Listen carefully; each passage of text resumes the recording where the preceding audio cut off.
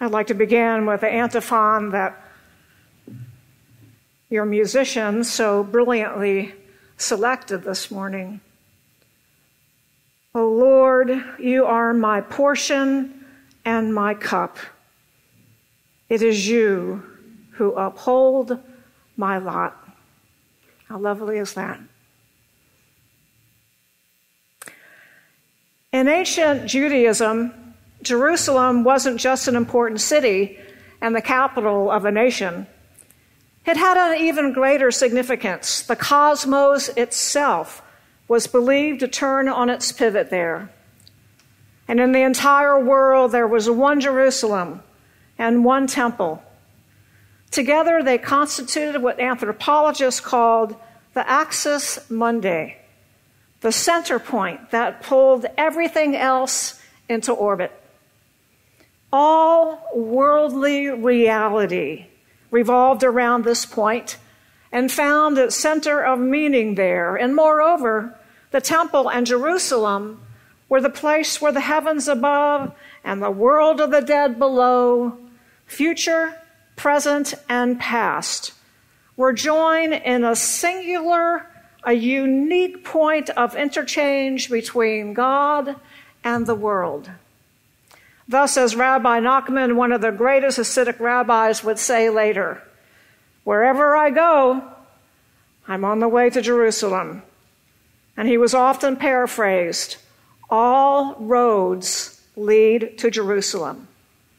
So in today's gospel reading, Jesus becomes increasingly aware that his 3 years of public ministry were approaching their fulfillment. When the days drew near for him to be taken up, he set his face to go to Jerusalem. The four Gospels differ about how much Jesus foresaw of what was to come. While John portrays Jesus as foreknowing everything, Luke's story is more ambiguous. And we're not sure if Luke thought Jesus knew he was about to be violently taken up onto a cross, or whether these words were simply Luke's way of reminding us where we are in the story of Jesus. What we do know is that Jesus was being drawn to Jerusalem, the center of it all. I want you to try and picture in your mind Jesus in today's gospel. His jaw is set, eyes focused, his heart on fire with determination. And with each step, he bends towards the holy city, like our scrub oaks along our Carolina coast, twisted permanently in the direction of wind and sea. And despite being routinely hospitable to Jesus, they did not receive him because his face was set toward Jerusalem. Jesus' admonitions to his followers acquire a tone of urgency. Take nothing for your journey. No staff or bag, bread or money. Not even an extra tunic. And on another occasion, he gave the crowds that had begun following him sobering advice. If any want to become my followers, let them deny themselves, take up my cross, and follow me. Jesus' growing impatience with the crowds is palpable in this gospel. And in spite of the crowd being astonished at the greatness of God and amazed at all that Jesus was doing, he does not revel in adulation. Instead, he took his disciples aside saying, let these words sink into your ears. The Son of Man is going to be betrayed into human hands. In other words, forget the praise. This is not going to turn out well. The disciples, once again, didn't understand. For Luke reports that immediately an argument arose among them as to which one of them was the greatest. Jesus' frustration boils over, and he says, "Show me a child," he told them, "and I will show you who is the greatest. The least among you is the greatest." Can you just hear him kind of huffing and saying, "Good grief," and his frustration? When his disciples suggest the nuclear option, destroy the unnamed Samaritan town for its lack of hospitality, Jesus responded not by raining down fire like Yahweh at Sodom, but by rebuking his own followers. And essentially, Jesus refocused their attention on what awaited them in Jerusalem, and they moved on. Just then, someone in the crowd recognized Jesus, walks right up to him, nudges in front of us, and blurts out, "I will follow you wherever you go." And my ugly self-talk says, what arrogance. Does this person have any idea what we've already been through? How hard the journey is? But before I can say, "Get to the back of the line," Jesus says, "Foxes have holes, birds of the air have nests, but the Son of Man has nowhere to lay his head." I'm not even sure what Jesus meant. Yet my eye witnesses a compelling tenderness in his eyes. His hand reaching out to the unknowing and good-willed volunteer. He is, as Julian of Norwich will one day remind us always, he is our courteous Lord. Jesus lets this enthusiastic stranger know how hard this journey is, how few rewards there are for the important labors of life together as followers of Christ. He's letting all of us know that sometimes we pass through several towns, multiple journeys of success and defeat, before we find ourselves welcomed for the night. And it's been like this for Jesus his entire life. He was born in a borrowed manger. He and his parents had to flee for his life into Egypt, and before later moving back to Nazareth, which he would call home. Jesus has always been on the move, living on borrowed time, remaining faithfully steadfast on the journey that he alone was called to. Over the next several miles, there will be more encounters between Jesus and would-be travelers.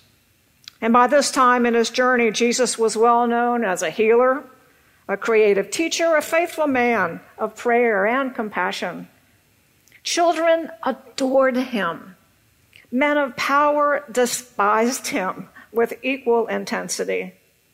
And there was not much in-betweenness about Jesus. Trying to keep up with him was exhausting, and yet there was something that drew people in despite their having little idea what it would mean and cost to become one of his followers. We know what it's like to hear Jesus saying, "Follow me," and then experience time and again that life can get in the way. And maybe we're like the ones who responded to Jesus' invitation with earnestness, "Lord, first let me go and bury my father." We find ourselves equally perplexed by Jesus' response, "Let the dead bury their own dead, but as for you, go and proclaim the kingdom of God." What we do know is that life has endless twists and turns, and the reign of God seems far away. We mean to follow, yet we often falter. And sometimes we even screw up our courage and declare, "I will follow you, Lord, but let me first say farewell to those at my home." Having in mind a farmer who knows from personal experience how hard it is to plow rough ground, much less to keep the furrows straight and avoid the rocks, Jesus gives us a rebuke saying, "No one who puts a hand to the plow and looks back is fit for the kingdom of God." If you're going to follow me, as Martin Luther King Jr. was fond of quoting the gospel hymn, "You've got to keep your eyes on the prize." Or as another version of the civil rights icon put it, keep your hand on the plow. Keep your hand on the plow.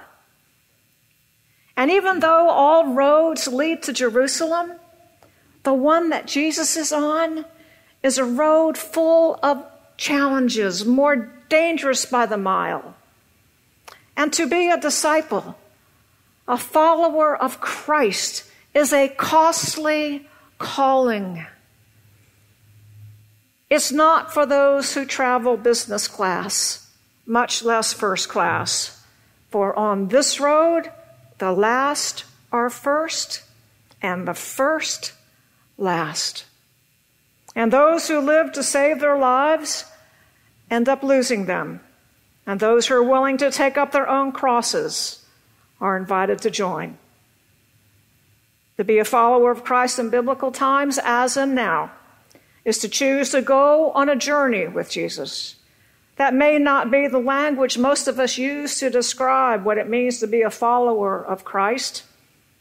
And yet we too are called to take part in the journey towards the reign of God that God has in store for each of us.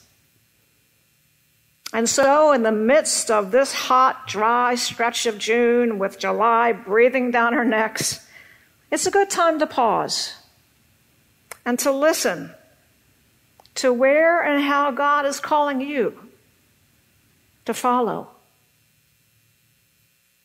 How could your particular gifts help to create a place in your home and heart and community where all can find and be found by God?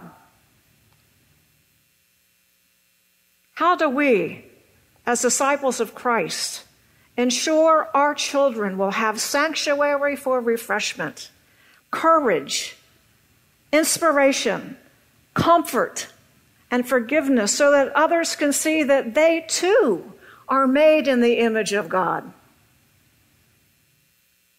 We have heard God saying to us, as St. Paul said to the young church in Galatia, "You were called to freedom, brothers and sisters, so do not use your freedom as an opportunity for self-indulgence, but become servants to one another, learning to love your neighbor as yourself." We've heard Jesus' challenge to leave the past to the past and take up his challenge to live into the future, to commit time, talents, and treasures to help make cities like Wilmington be a place where God's costly love reigns supreme, even in the midst of the dangers and violence of contemporary urban life. As Christians, we know that although life began in a garden, it will find its true end in a city, the heavenly Jerusalem. With God's help, may we journey together, keeping our eyes on that prize. And may we choose to allow the future to have as large a claim on us as our past. Confident that at the end of the road lies the freedom for each person to fully become the creatures God so joyfully made us to be. We journey in the confidence of a love so broad and deep that one day may those things that divide us fade away as we become one and all neighbors in the reign of God. And let us not forget that whatever path we follow today or tomorrow or the day after, we're on the way to Jerusalem with God's Holy Spirit as our advocate and guide. And whatever we encounter along the road, let us never forget that Jesus, God's very child, has gone ahead, preparing the way, journeying towards Jerusalem, towards God's reign, which is our mutual future. God bless you, each and every one. Have a fabulous summer, and I'll see you again perhaps in the fall. Amen.